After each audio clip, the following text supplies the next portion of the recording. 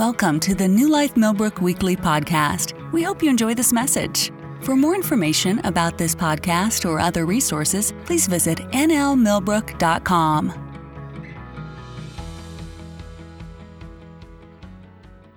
Well, good morning, everyone. We'll all meet at the coffee pot. Hallelujah. Everybody find their seats. Y'all having a good year? I'll ask again, are y'all having a good year? You know, I just thought of this. I said, the year 2023, a good year to be free. Amen? 2023, a good year to be free. And, Peter and I and different ones have been talking about this, but Peter brought it out that this year, at the beginning of the year, there's some things which we look at it as foundational truths that we all should abide by, especially being believers. And he used the word bricks many times about laying those bricks, looking at those things, again, the foundation of things. And the word he used when he talked to me about this and to emphasize is the word discipline. And the spiritual discipline, spiritual bricks, these are foundational truths that the body of Christ should never, ever let go of. Matter of fact, they should keep them before us at all times. Amen? I don't know about you, but there's just no possible way that I can go to church for 52 weeks of the year and hear everything I need to hear from God pertaining to my life.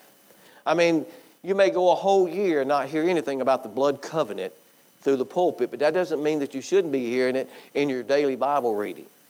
Huh? It doesn't mean that you can go the whole year and not hear about the blood of Jesus and how it's applied to your life. And if you're waiting to do it 52 weeks, which means you never even missed a Sunday. What if you only showed up at church once a month? 12 times out of 365 days. You know what takes place in that? We begin to identify with something other than our God. Why? Because that's what we have before us at all times. James chapter 1, he speaks and he says, he brought forth the truth. And he said, verse 19, it says, "Wherefore, my beloved brethren, let every man be swift to hear." Hear from God is what he's talking about. Not hear from what the world has to say, but hear from God, slow to speak, slow to wrath. For the wrath of man worketh not the righteousness of God. It says, "Wherefore, lay apart all filthiness and and naughtiness, and receive with meekness the engrafted," or the imparted word, "which is able to save our souls." And he goes on and he says, "But be ye doers of the word and not hearers only, deceiving our own selves." How many of you realize we can come to church and hear the word of God? I've done it. You've done it. I think everybody has. We heard the word of God. We shouted amen. Anybody ever done that besides me? And walk right out the door and forget what manner of man we are. Huh? Did we get right back out there and say, "Well, I don't know what we're going to do with this economy like it is"? Huh? We just got through hearing how God's going to meet all of our needs according to His riches and glory. Everybody shouted. We're all happy. We walk out the door. We forget what manner of man we are. And what do? I don't know what we're going to do. Why did that happen?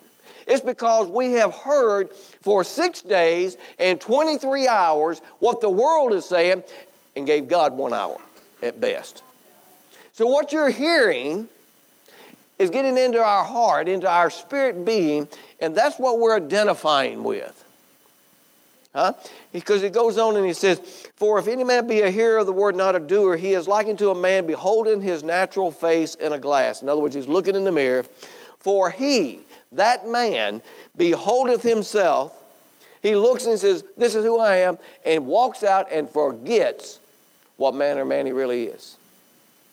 Marcia asks me all the time, "What did I wear last Sunday?" And you know what my response is? I have no idea. I don't even know what I wore last week. When I was preaching every week, I just pull up back up online and look and say, "Oh, this is what I wore." If I had any questions. Why? Because then you forget what you wore. You forget these things. But what you're focused on and what you're allowing to hear and entering into your spirit being, what you are constantly watching on TV, all of these things is part of discipline, really. It's discipline. say, well, what do you mean? Well, let me just read it this way to you. I looked up the word discipline because how many of you know that the word discipline today doesn't mean what it used to mean? I'll say that again. It doesn't mean the same. I'll prove it to you. In 1828, Webster's Dictionary, I've got one of those. It's always available online for free. All you got to do is type it in, 1828. And you'll find that the words back in 1828 had a different meaning than the words do today. If you look up the word bad in 1828, it meant bad. Today it means good. You know what I'm saying? Let's see what this word says about discipline. In 1828 it said this about discipline. It's a Latin word. And it says education, instruction, cultivation, and improvement. Comprehending instructions in arts and sciences, correct sentiments, moral and manners, and due subordination in authority. That was the number one. Now, it has like 4 different things that goes down. And the last one out of the 4 is correction, reprimanding, and punishment. Google, pull it up on Google today, this is what it says. See, this is today's view of discipline. Same thing, they got 4 things. But never does it even mention about being instruction, except at the very last, maybe just one word in there. This is what Google says: the practice of training people to obey rules or a code of behavior using punishment or correcting disobedience. In other words, the world looks at the word discipline as a bad thing, as a bad word, something that is punishment. Today it's mostly looked at as a means of correction and punishment rather than instruction. God instructs us. And we can look at this and prove this out because, see, that being the case, that people look at correction and punishment rather than instruction, we can see that the word discipline, with that word, they think, or their tendency is to think of chastisement or being reprimanded instead of instruction, okay? The word discipline in the Latin word is a Latin word, and the root meaning comes from pupil. Not the eye, but pupil as a student. That's where it came from. It's the same word there used with disciple. Oh, disciple. It came from the same root word pupil as well. How many of you know the disciples were students of the Lord? And he taught the disciples the kingdom of God's principles. He taught them that. That's why they were disciples. So the word discipline is not about correcting. It's not about reprimanding. It's not about punishment, but rather instruction. So if you look at the word and we think about this from today's perspective when we hear the word discipline, I mean, well, we're not disciplined about this or that. It means, well, we're going to get in trouble. I've grown up my whole life, discipline was always a word meant that I'm in trouble. It didn't matter if I was at school. It didn't matter if I was at home or at church, I was going to get disciplined. And I knew that meant it wasn't going to go well with me. But that's not what it really means. God's word, His word reveals both the good rewards afforded to those that observe to do His will and the evil rewards for those who choose not to follow His word. You see, discipline is a reward. You know, the consequences of being obedient has rewards. The word discipline is not an evil word or a word to be feared. But yet, we have a tendency, when we hear that word discipline, there's just something about us that wants to just clam up, move away. I don't want to hear that. You see, the application of godly discipline in one's life should be viewed as a reward for obedience. Did you hear me? I'll read that again. The application of God's discipline, His word, what He's taught, in one's life should be viewed as a reward because you were obedient, because you were a doer of it. While the absence of God's discipline, His instruction, in one's life should be viewed as consequences for disobedience. We get to make the choice. We make the choice of whether we're going to receive the rewards for obedience or we receive the correction or the punishment for disobedience. We make that choice. God didn't make the choice. God gave us instruction. He gave us discipline. We get to make the choice. So instruction is not a bad thing, and discipline is not a bad word. You see, throughout the Word of God, God reveals to the nations, if you do what is right, you'll be blessed. And if you don't, it won't go well with you. Did he not say that from Genesis all the way through Revelation? Isn't that what it says? He's instructing us in how to what? Have things go well with us. But man chooses to walk in what he is identifying with. And if he's spending all of his time identifying with the world, not identifying with Christ, then he is going to walk in the things of this world. And in doing so, things don't go well with him. Are you hearing me? Now, so when we think of the word discipline, we should think of good rewards and not punishment and correction. Every 6 weeks, we were on a school system of 6 weeks when I was in school, and now it's on 9 weeks everywhere. But every 6 weeks, I made the same declaration. This time, I'm going to do well. This time, I'm going to do my homework. This time, I'm going to pay attention. And it wasn't 5 minutes in there. I was already in the wrong subject. I'm daydreaming out somewhere else. I didn't know. I didn't want to.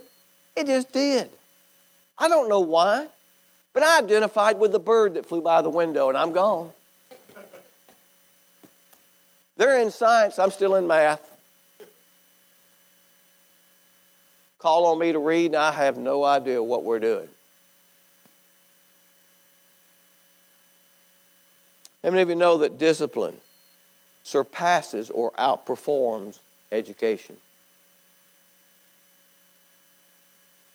It will always outperform education. See, there's a lot of educated people in this world who don't practice what they've been taught. You ask them a question, they'll give you the right answer. Watch how they live, they don't do it. So guess what happens? There's no demonstration in their life to the very thing that they know is a truth. So how long will it be before that truth will be turned into a lie, and they'll start justifying all the reasons why they're not walking in what they know to be true and blaming it on you or the government? Because they're going to do it. How many of you know that discipline surpasses or outperforms talent? It will always outperform talent. The most talented athletes watch the game sitting in their lazy boy in their living room. And the reason being is because they would not discipline themselves, instruct themselves, get up, get out of the bed, go down here, begin to run, do these exercises, do this, do that. They won't do that. So what they do is they were full of potential, more potential than most of the people that you watch on TV on Sunday, yet they're watching it from a lazy boy. The people that they were had more potential than because they would not pay the price. They would not follow the instructions to do what it takes to get on that TV set. Well, there's an application to all of that for me and you. And the Lord gave me a word for the church. Not just this church, but the church for 2023. And I want you to really pay close attention because I don't know how well I'm going to do this. I want you to pay because I want you to get the heart of it. And I believe that when we get through today, I'm going to tell you now, I didn't get with EJ about the song list. I didn't get with Ira about the offering. But you're going to see how God orchestrated this whole message today for your benefit. You'll see how all this is tied together. And he's been working on me for weeks about this. They had no clue. And EJ, I just love that song. If God's not through moving, I'm not through waiting. If he's not through working, I'm not through praising. Amen? Well, let me ask you something. Is God through with you? It's quite obvious he's not because you're sitting here alive. Then you're not through. Then we have got no reason to stop praising. So why would we not? Why is it we wouldn't keep pushing forward? Why was it we would give up or just sit back and do nothing, become motionless? Because we're identifying with something rather than him. That's the only reason. Now, Over in 2 Kings, I didn't tell Joshua up there, 2 Kings chapter 13. There's a story here that most of us are familiar with, but I'm going to act like it's not because I want you to see the whole story. And this is what the Lord said to me and spoke to me about this year and about the church and how we are to respond, how we are to take the things of God, the instructions of the Lord, in other words, the disciplines of God, and apply them to our life. And what happens if we don't? But rather to see what He really wants for us. And so could you pull up that scripture verse there? 2 Kings 13. And I'm going to give you a little history to what's going on before we get there into where we're going to go to. During the previous reigns, we'll start with there was, we're going to be talking about the prophet Elisha. Okay? And to get there, in verse 14, Elisha is now on his deathbed. It says there that the sickness that which he died, he is now, starting in verse 14. Can you put that up there? There it is.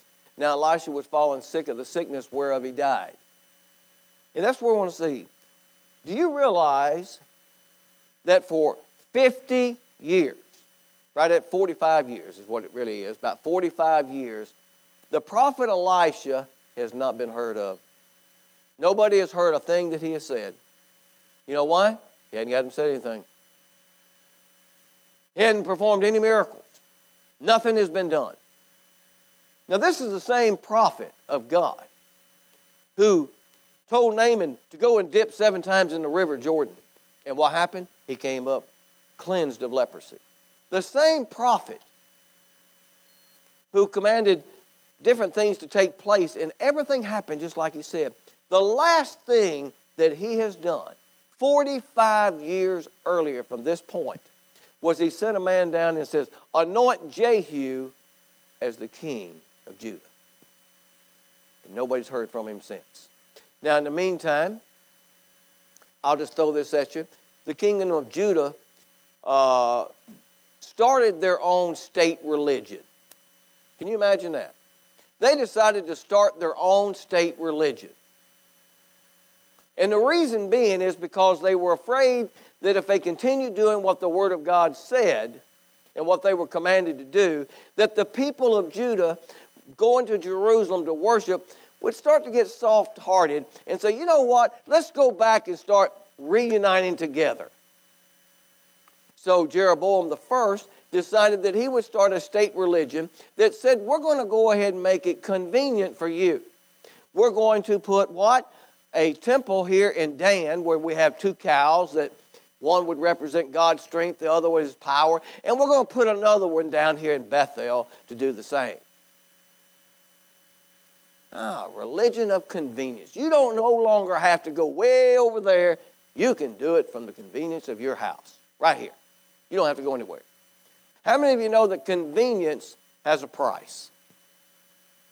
It wasn't long into it that the people of the northern kingdom began to worship false gods and idolatry because of this. And every single king that came along, all the way till they were overtaken, did not change this. There were some that said, we're going to start walking in the things of God, but they never did away with these 2 places of worship, which were idolatry. And the reason being is because they don't want to get the people to where they would want to go and unify with them because it's going to put them out of a position. So it was all about, in one sense, we'll make it be convenient for the people.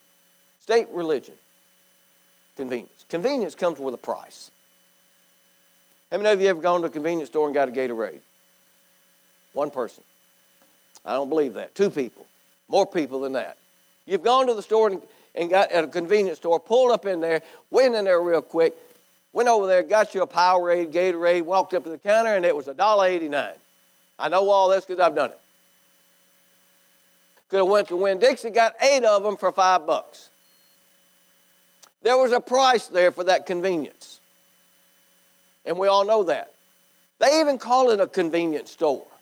They don't want to say, we're here not for your convenience. They're really there to make money. Take your money. and charge you double for it. The convenience of the state religion cost the whole nation. It cost them big. So here it is. The prophet hadn't done anything. Sitting there 45 years.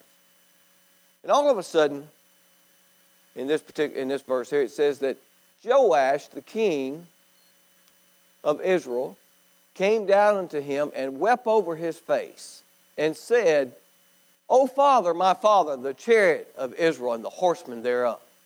He comes in. He has never been there before. No record of his ever going there.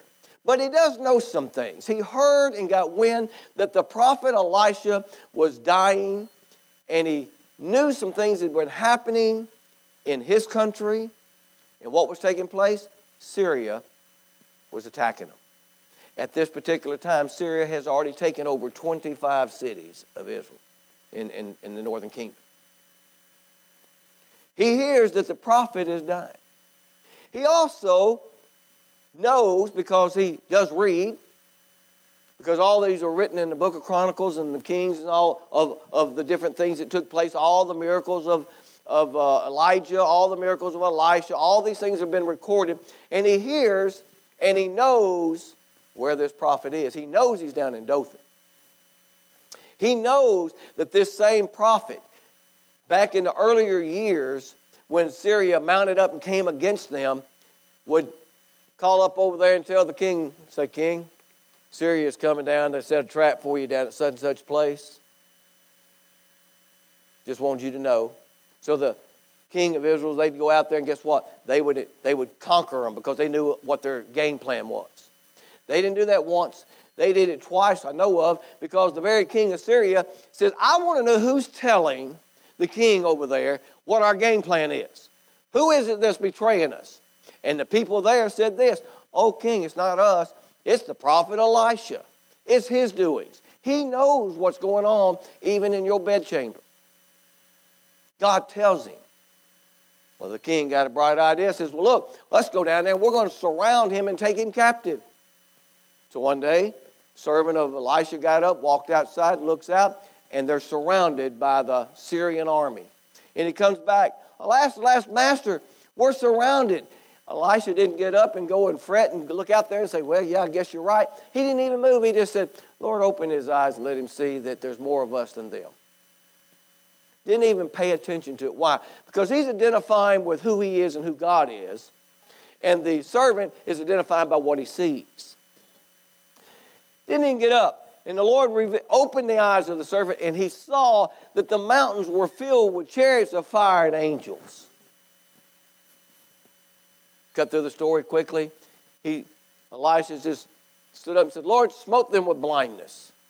They couldn't even see, and they just all there bouncing around. And Elisha walks down and says, what you need? And they said, well, we're looking for. He said, let me just take you to where you want to go. Walked them all the way over to the king's place. Not in Dothan, took them for a hike. They showed up down there, all of them just following each other, blind leading blind, all the way down through there. Got there, and the king is just got the whole Syrian army, and they can't even see. And he turned to Elisha and said, shall we just kill them? Let us run them through with the sword. And Elisha says, no. Put food and water before them. Let them eat all they want, drink all they want. Send them on their way. Just let them go back. Wow. That's what Elisha did. This guy, Joash, the king that came down here to see him on his deathbed, he knew about all this. He knew about Samaria when they had come another time and encompassed them round about and were starving them to where a donkey's head was being sold for an outrageous amount of money so they could make soup.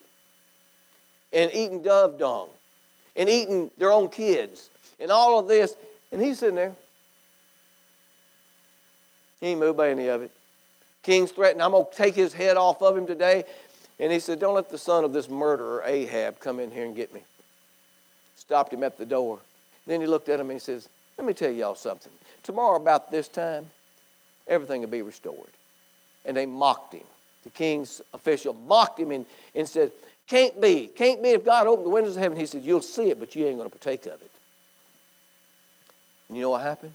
The next day at that time, everything was just like it was. The guy saw it, but he died. He was trampled to death. He didn't partake of it. This King Joash, he knew about this. He knew about it. He knew about all these things. So he shows up and he says, Master, O Father, the chariot of Israel and the horsemen thereof. And you know what that means? He means you are the one that's the defense of Israel. It's not our soldiers. We're not it. You know why? Because the last battle of one of those 25 cities that were taken, he's now down to 50 horsemen. Got 50 guys, got horses, and 10 chariots and 10,000 guys. That's all they got. That's the army. They're not doing too well. And he looks and says, the only reason we're not overtaken right now is because of you. You are the defense of Israel. You, the man of God, is. Because we're not living right. We know it's you. You have been our defense all this time. So here it is. I probably need to get over to those scriptures myself. He says to him,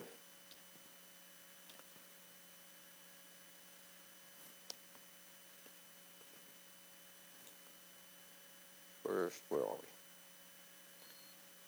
And Elisha said to them, after he came down and acknowledges, he's crying and he's weeping. He's sincere in the sense he's come into the presence of the anointing of God there and this man of God. And he says, Father, oh Father. The very same words that Elisha used when Elijah was taken out. The very same words. How did he know that? Because it was recorded. He read this before he went down to see it. That's why. He knew it. Elisha says, Father, oh my Father, the horsemen of the chariot and the horsemen of Israel. And so here it is, he's calling Elisha this now because he has done the very thing. He's been their defense. And Elisha opens his eyes and looks at him. And he says this.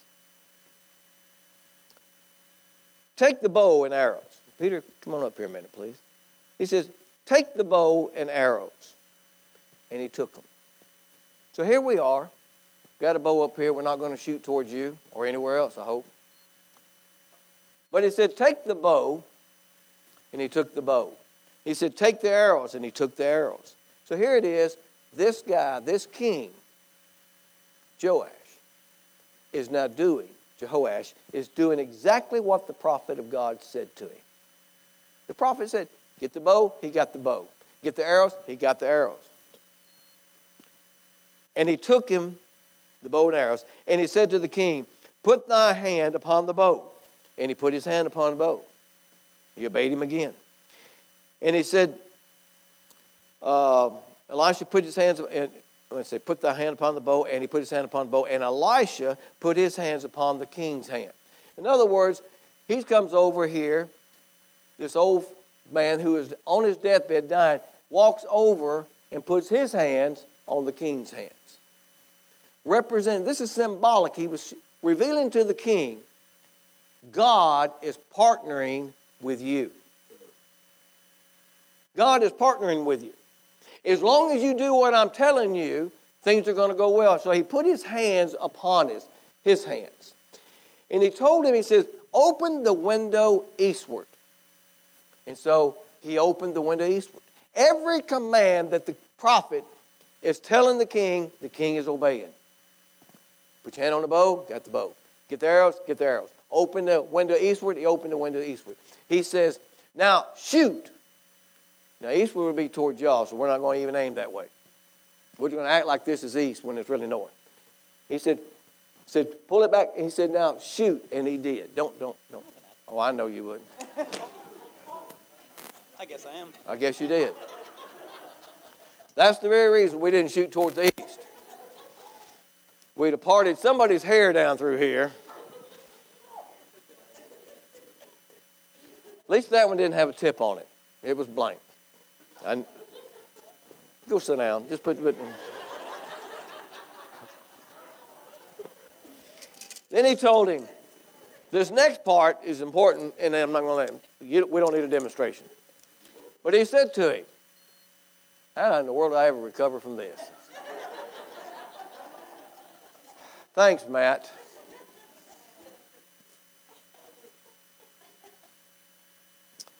And he said, open the window eastward, and he opened it, and then Elisha said, shoot, and he shot. And he, Elisha, said, the arrow of the Lord's deliverance, and the arrow of deliverance from Syria. For thou shalt smite the Syrians at Aphek, till thou hast consumed them. The prophet of God didn't just have his hands, and the anointing of God was not just upon the king. It wasn't in the king, it was upon him because God was with him. You follow what I'm saying, right? And when he shot the arrow through the wall,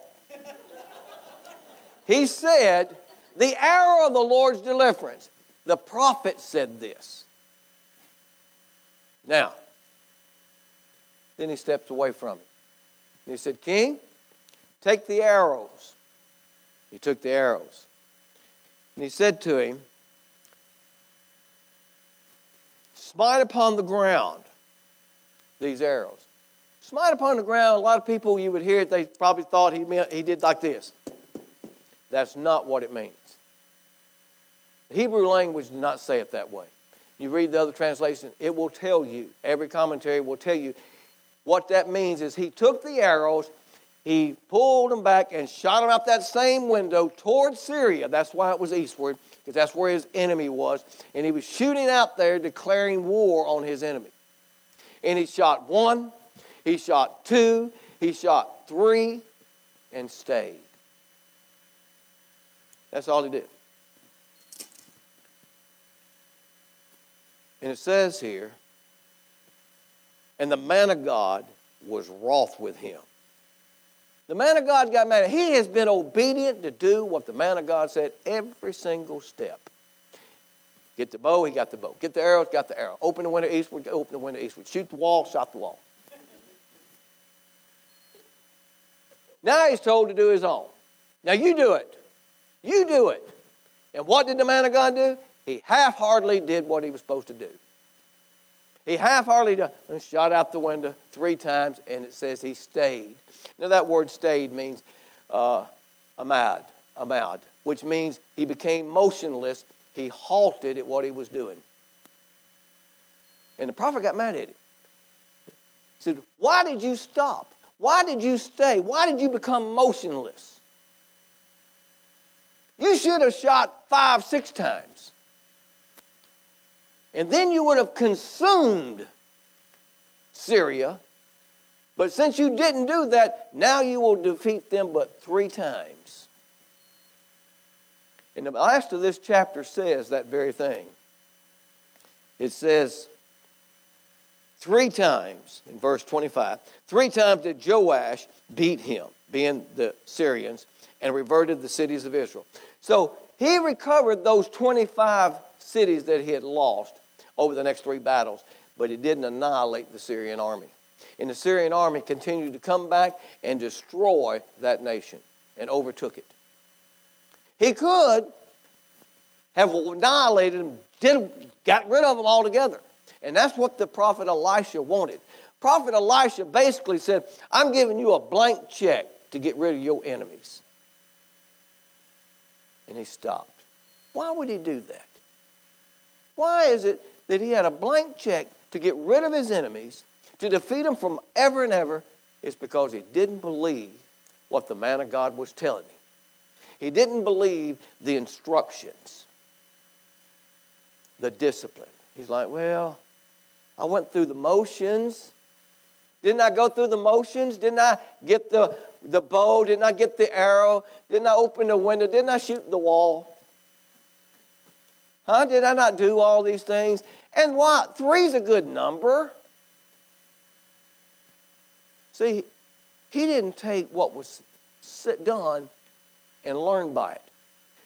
Tell me something. When he shot those arrows, struck the ground 3 times, what did he say? Nothing. He should have said, this one is for this city. This one is for that city. This one is for this city. And he would have ran out and he said, give me some more arrows. I ain't through with cities yet. And the prophet would have been ecstatic. He said, yes, you're getting it. He didn't open his mouth. His whole heart was, it's religion. I went to church last Easter. It's just religion. It ain't real life. I'm just down here. Just say a quick prayer and let me be on my way. Are you getting anything? Because we're not even halfway there with what we're doing. And what he's saying here. He says, because you did this, you've made a mess. You could have annihilated these people, and they would never again be able to come and attack your children and your children's children. Now, you won't have to deal with it. You'll be gone. But what your enemy that you have today is now your children's enemy and your grandchildren's enemy, and you had the opportunity to do away with it and didn't do it. That word stayed is the same word that was used when the widow woman, her husband died and left over in a debt, and the prophet Elisha went to her. She was crying, and he said to her, he says, ma'am, you go out of your house and get your boys to go and get every vessel they can borrow throughout the whole land. And you bring them back to your house and shut the door. And you take that cruse of oil there and you fill up these vessels that you borrowed and pay your debt. She went and borrowed everything. She got back, and it says that she kept pouring. And as long as there was vessels, the oil kept pouring. And then it said, and the oil amad. Why? There was no more vessels. How many of you know that you're a vessel of God? It said the oil amad, the same thing, it became motionless because there was no more vessels. Because he would not go any farther than 3 arrows, it stopped. It didn't have to stop. No more than that, oil had to stop. She could have borrowed 1,000 more vessels and the oil would still have been pouring out. But when it stopped, so did the anointing. And when this one stopped, so did the other. How can we look at that to today? Well, I'm going to just tell you. In 2019, our government was having trouble with a foreign nation, China, tariffs and all kind of other things going on, trade war type thing. And our country got in there and they said, we're not playing this anymore. And the president changed it, put tariffs and all that, and just really hurt China and blessed our country. Economy-wise, our country was rocking. It was going through the roof. Things were great. And in a few months, we had a pandemic that went around the entire world, 2019. And God went and hid himself because he didn't know what to do. This was something he never faced before. This was bigger than the swine flu and the Spanish flu and the bubonic plague and all. I mean, he didn't know what to do. No, he didn't. People thought he did. The church acted like he did.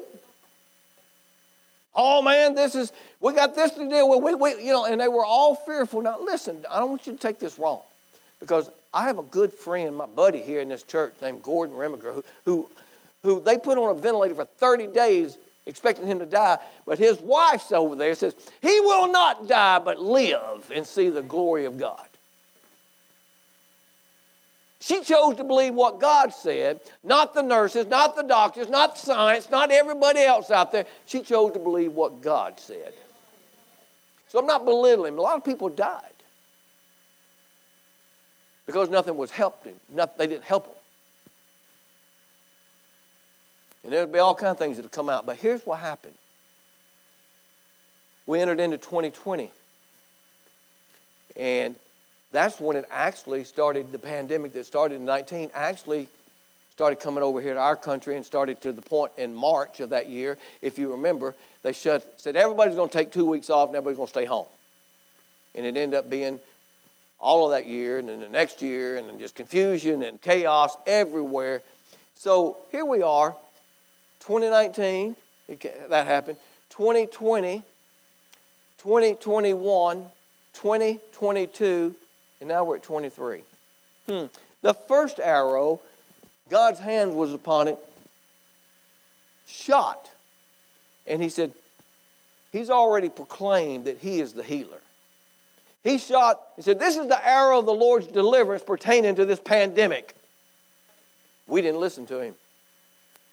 We didn't grab a hold of the truth and say, I'm not going to be moved. If God's not through moving, I'm not through waiting. If God's not through working, I'm not through praising. What did we do? The church world, along with everybody else, because we've been identifying with the state-run government, the state-run religion instead of him, because we're not disciplined, not following instruction, we're like, okay. But we were delivered that day. God didn't wait till everybody was dying. He delivered them right then. Second arrow. Oh, what happened? That was year 2020. Year where we were supposed to be a year of vision. Well, it was. It revealed people's hearts. That's how big a vision it was. It was such good, clear eyesight. It went and saw what was in people's hearts. The fear. The form of godliness and no power, all this. Next year. In the next year. 3 years there. Like 3 more hours where he shot in the ground and didn't say a word.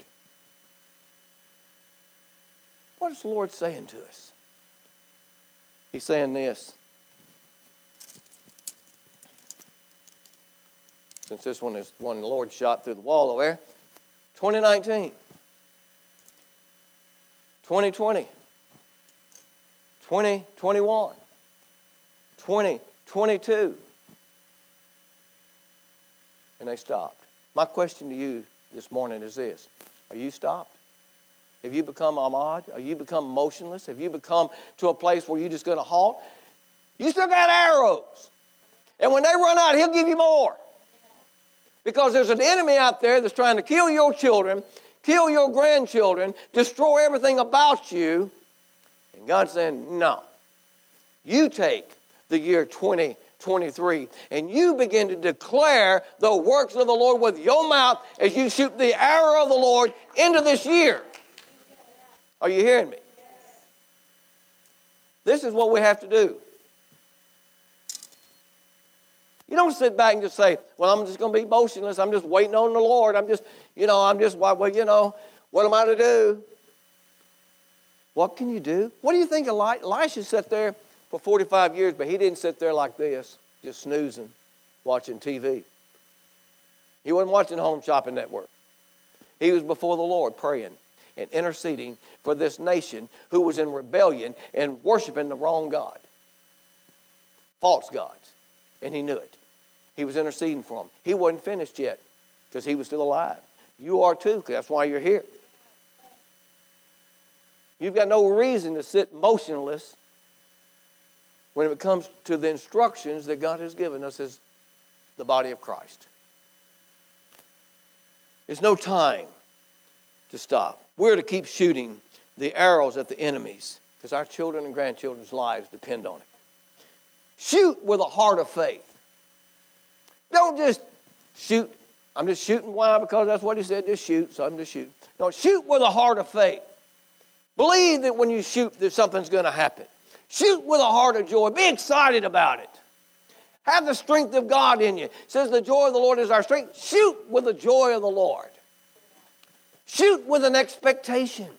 I'm not just shooting blindly out in the middle of nowhere. I am shooting with an expectation, my hope.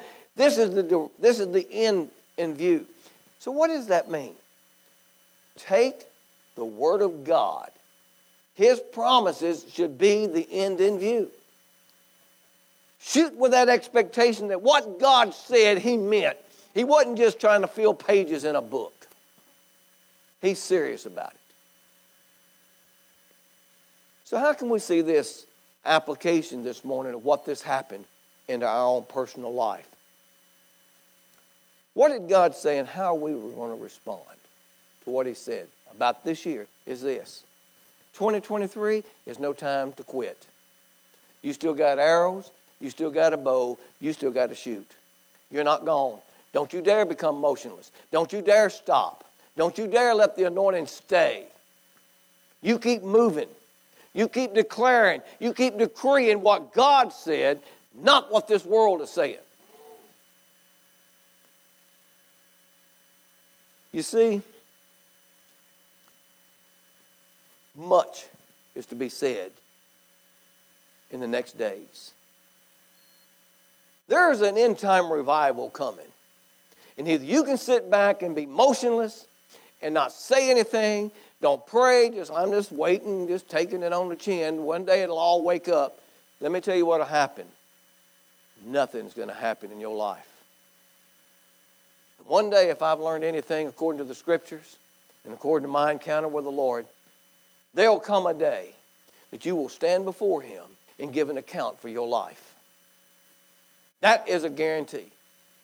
You will give an account for what you said, what you've done with your life that He gave you.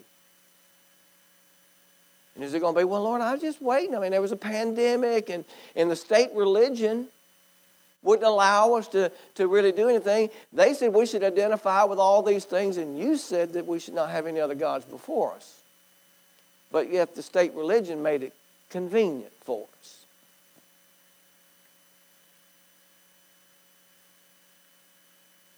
It'll cost you to pray. It's going to cost you to stand up and do what God said. It's going to cost you to be obedient to the word of the Lord.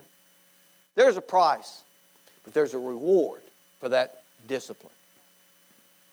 And there's a reward for being undisciplined. And you don't want that one. Because the nation of Israel there got overtaken because they stayed. They didn't move. They became motionless. Now, one of the foundations that bricks disciplines in the body of Christ, Peter asked me to minister on this, but is on giving. What did God have to say about giving? I did a course, was it 11 weeks, 10, 8 weeks, 11? I don't know. It was a bunch. In other words, 8 hours, 11 hours worth of teaching on giving. God's got a lot to say about it. Okay? A whole lot. We can't do that in 15 minutes. But I will tell you this, that every one of these things comes with a promise. And God said this about it, about giving. There's commands and there's promises and there's a result for the obedience. Just going to throw this at you. We've all heard this many times if you've been in church. Malachi 3:10. This is an application of this instructions of what God has told us, okay? This is the application. This is like the prophet saying, put your hand on the bow, take the arrow, open the window, shoot eastward. This is this part. This is what we're to do in the area of spiritual discipline in dealing with giving. Malachi 3:10 says, bring all the tithes into the storehouse, there'll be meat in my house, and prove me now herewith, says the Lord of hosts, if I will not open the windows of heaven and pour out a blessing, that thou shalt not be room enough to receive it. And if you don't identify with that, it's because you've been listening to too much trash. God said this. This is what God said. He said, I'm giving you a command to bring all the tithes into the storehouse, that there'll be meat or provision in my house. And prove me. He's saying, I double dog dare you to do this. And see if I don't open the windows of heaven and pour out a blessing on you that you won't have room to receive it all. I don't have time to really go preach about it. This is just what he said. I don't think he was just like, oh, no, I'm just going to throw a bunch of stuff. I think he meant what he said. And you know what? I dare to believe him. I believed him when we didn't have any food. When my daughter at 5 years of age, and Heidi and I look and we don't have any food, and I got a $10 bill in my pocket, and I'm like, well, do I give the $10 to the church, or do I buy food so that she can at least have a spoonful of rice or something, or a bowl of cereal? I had to make a decision, and I looked at her. I'll never forget it. Looking down at her, I had to make a decision. Either she's going to eat with the money I've got, or I'm going to give it to God. I'm going to leave it with Him. He said He'd provide the daily bread. I didn't tell nobody. Nobody knew. I said, fine, I'm giving it to her. We're going to find out right now if God meant what he said. I didn't even know that there was a book of Job. I thought it would be a book of Job. I didn't know nothing about the scriptures. But I knew this, that the God that came in that room that night was real. And we're going to find out, did he really mean this or not? And I believe with all my heart that God looked down and he saw this. And he said, finally somebody that will believe what I'm saying. I went in there and gave that $10. And I knew there's a possibility that she's not going to eat today. But you know what? There's people starving all over this world. And this little girl can make it a whole day. But we're going to find out that God meant what he said. And you know what happened? Somebody came up to us after church and said, what y'all doing for lunch? I said, nothing. And I meant it. They said, won't y'all go over to our house and eat with us? Okay. Second week, same thing. Exact. I'm looking at her, same place, same, standing in front of the sink, getting ready, looking at her again. And I got to deal with this. It was harder the second time than it was the first time, because the second time, he said, the devil was there quickly to say, you know, last week was just a coincidence. Uh-huh. And I said, no, we're going to do it. Did it again. Next week, guess what? I gave the $10. Somebody came up and said, what y'all doing for lunch? Nothing. Why don't you go out to eat with us? It's our treat. Okay. Third week was harder than the second week, because now it's been 2 weeks. That's definitely 2 weeks in a row. I mean, God ain't going to do this 3 times. You know, after all, you're an idiot anyway. And you're a sorry person and all this other stuff. 4 weeks, same thing. The 5th week, after 4 weeks of God proving that he's going to feed us and nobody knew what was happening, I looked down and I saw it. I thought, I wonder what we're eating today. Because I already know what I'm going to do. And the 6th week was the same thing. And then breakthrough. God's word works. So, well, I didn't experience that. Well, you know, what am I supposed to believe you then? I choose to believe what God said, because it did. He goes on and he says, this is not a suggestion. This is a command. Bring you all the tithes in the storehouse. And if you want God's intervention in your life pertaining to your finance, then how about trusting and obeying? Don't say I trust. Don't say I believe. And then don't do, because I'm going to tell you the truth. You do what you believe. You do what you believe. You don't always do what you think.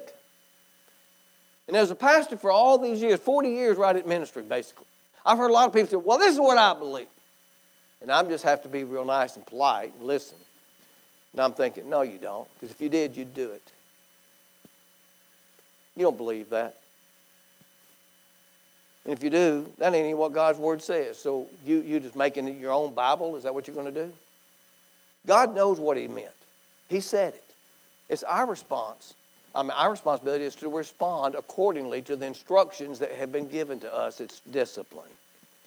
He says, Proverbs 3:9, honor the Lord with thy substance and the first fruit of all thy increase. Another command. Another promise. So shall thy barns be filled with plenty, and thy presses break forth with new wine. What was that? There you go. A promise, a command, a promise, and the results of obedience. I'm going to read one to you now that you probably ain't ever heard. Leviticus chapter 27, verse 30 says, and all the tithe of the land, say all the tithe of the land, whether of the seed of the land or the fruit of the tree is the Lord's. And then it goes on and it says, it is holy unto the Lord. Holy unto the Lord. Verse 32, and concerning the tithe of the herd and or the flock, even of whatsoever passeth under the rod, the tenth of the tithe shall be holy unto the Lord. When did it become holy? Better than that, what are you doing with what God called holy? What are you doing with what God calls holy? How are you treating what God calls holy? It ain't holy because he's got it. It was holy when it went under the rod. It was holy when it was produced on that tree. It was holy when it came into your possessions. All of that. That's when it was holy. It wasn't holy once you put it in the pot. It was holy when you were using it for the flesh. Told you probably wouldn't like this part. But just as the prophet Elisha had to let the king know what's going on, I have a responsibility too. I love you. Deuteronomy 28, if you ever get the opportunity, read the 14 verses of that speaks of the blessings of God for being obedient and disciplined in your life. You see, I believe God's word with all my heart. Because I believe it, I act accordingly. I believe it. I believe in the tithe. I understand what the tithe is about. I understand that God, our Father, who loves us so much that He took His only begotten Son and had Him come to this earth and die a sinful death. There took upon His body our sin. He lived a sinless life and took our sin to the cross, separated Himself from the Father, died, went to hell, paid the price so that you and I could be united with Him. He cares about us that much. I don't think He decided to do away with all tithing and all that. This is His structure of how to finance the very thing that He gave His Son for. And He's saying, I need you to partner with me because I'm going to meet my man of God's needs. And if you'll partner with me, I'm going to open the windows of heaven and pour out a blessing upon you that you ain't going to have room to receive it all. And I'll rebuke the devourer for your sake, and the vine shall not cast fruit before its time. And the nations will call you a delightsome land. Because we partnered with Him. He put His hands on our hands with that bow. You want God to be involved in your workplace and your checkbook? Let Him put His hands on it. Are you hearing me? Speak to it. Shoot. Arrow, write that tithe check. Arrow of deliverance of my finances. Out of debt. What did I do with that? I saw this the other day. 1990s, somewhere in there, 95, 6, 7, somewhere in there. We used to do this. Offerings of thanks. As I tithe and give offerings, I am believing the Lord for jobs and better jobs, raises and bonuses, benefits, sales and commissions, favorable settlements, estates and inheritances, interest and income, rebates and return, discounts and dividends, checks in the mail, gifts and surprises, finding money, bills decreased, bills paid off, blessings and increase. Anybody ever remember any of that? I stand before you today. I have interest and income, rebates and returns, discounts and dividends, checks in the mail. Got 4 last month. Y'all just act like you're excited for me, okay? I mean, I got 4 checks. This just came. From 4 different places. Just money just came. Didn't ask, didn't solicit, didn't do anything. It just came. Like I said, just be happy for me. Gifts and surprises. Finding money. Bills paid off. When I began to speak those things and shooting the arrow of the Lord's deliverance in my finances, this was only a desire.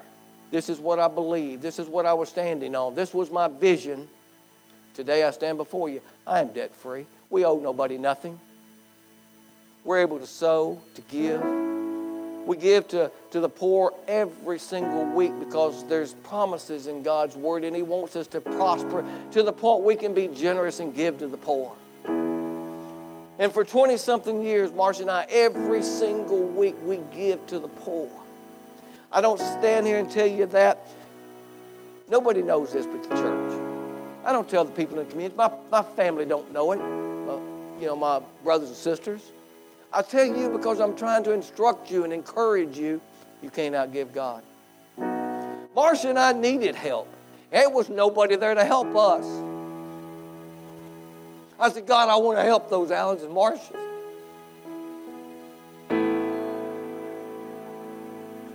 We're blessed. Highly favored.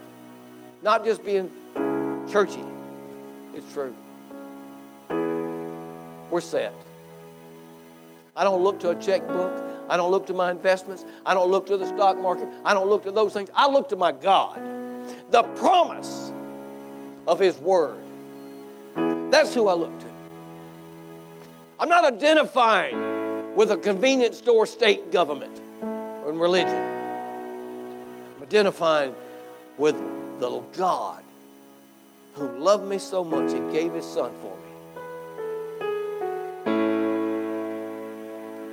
Cast your bread upon the water. After many days you'll find it. Give a portion to 7. No, make it 8. For you don't know what evil is coming upon the land. Ecclesiastes 11. Evil has come upon the land. God said, don't just tithe. Give more than that. Because you don't know what's out there. But God does. And he's got promise. He said it'll come back on every wave. After 22 years of giving to the poor and the needy and all, it comes back in the mail, checks in the mail, bonuses, rebates, refunds, finding money. I found a gift card this week, $50. Had it for 2 years, didn't even know it. Turned right back around, told Marcia, guess what? She said, what? This was 2 days ago. I said, I found another gift card. She said, what? I said, yeah, $50. Another $50. She said, give it to me. In the morning sow thy seed, in the evening withhold not your hand. For thou knowest not whether shall prosper or both of them. I've run out of time about those things, but I'm not going to be just a hearer of the word. I'm a doer of the word. And the Bible says, but whosoever looketh into the complete law of liberty, his instructions, and continues therein, not just being not being a forgetful hearer, but being a doer of this word, this man shall be blessed. I stand before you today and declare that I'm blessed.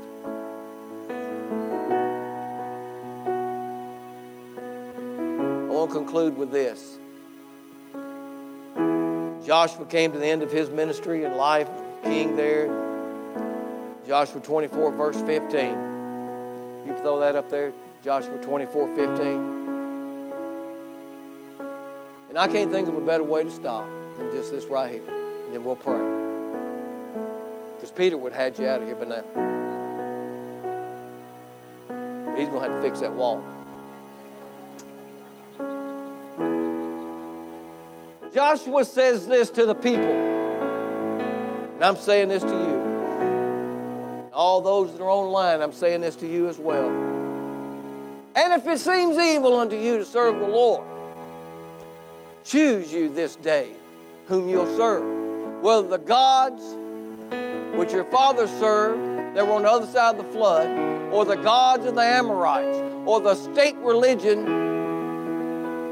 of what the world says, and our government, and all this identity stuff. If that's where you want to be, you go ahead. But as far as me and my household, we're going to serve the Lord. You choose what you're going to do. But I'm going to serve God. What are you going to do? With every head bowed and eye closed, nobody looking around. You may be here this morning and say, you know, Pastor, I feel like I've been just like Joash. I've been shooting arrows. I ain't been saying anything. I've just been going through motions. I've been moving, but I hadn't really been believing. My heart hadn't been in it like it should be, and I know it is. I know this for a fact. I'm tired of playing games. It's either God's real or he's not real. I'm not going to play games anymore. If that's you this morning, you say, I want to walk in the fullness, then slip your hand up. I want to pray for you because you're serious. There's a hand right there. There's a hand. There's a hand. There's a hand. Anybody else? There's another hand, another hand, another hand.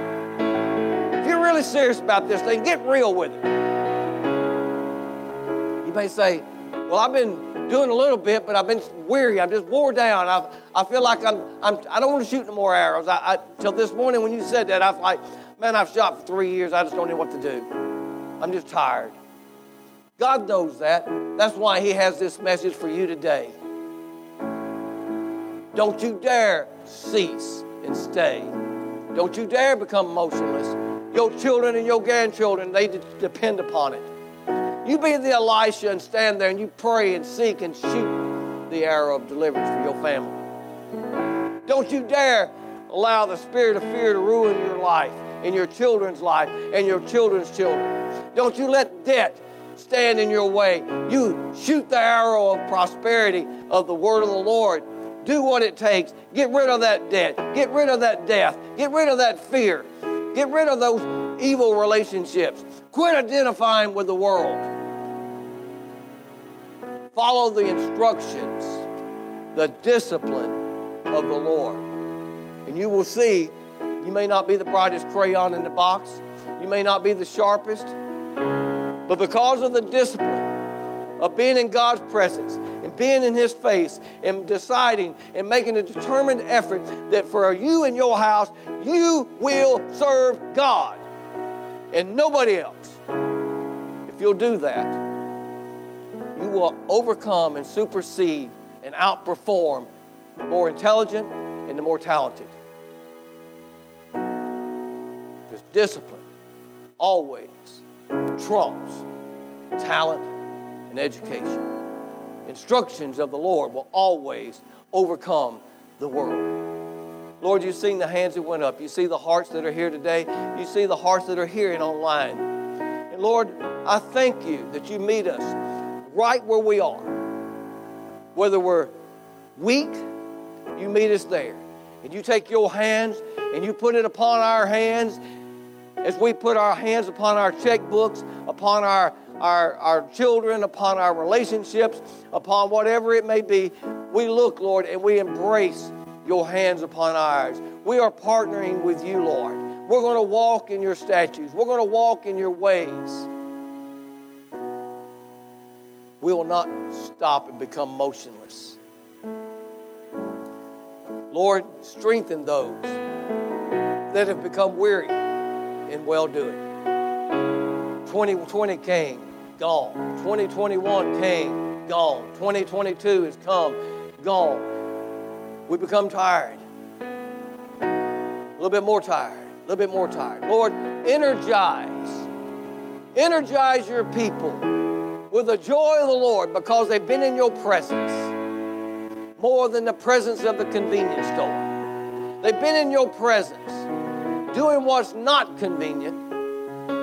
Lord, I thank you that 2023 will be a year that they've been set free. It'll be a year of freedom, freedom, freedom, freedom. For if you're not through working, I'm not through waiting. If you're not through doing, I'm not through praising. I praise you, Lord. Thank you, Lord. Thank you, Lord. Thank you, Lord. Thank you, Lord. Thank you, Lord. Thank you, Lord. Thank you, Jesus. Thank you, Lord.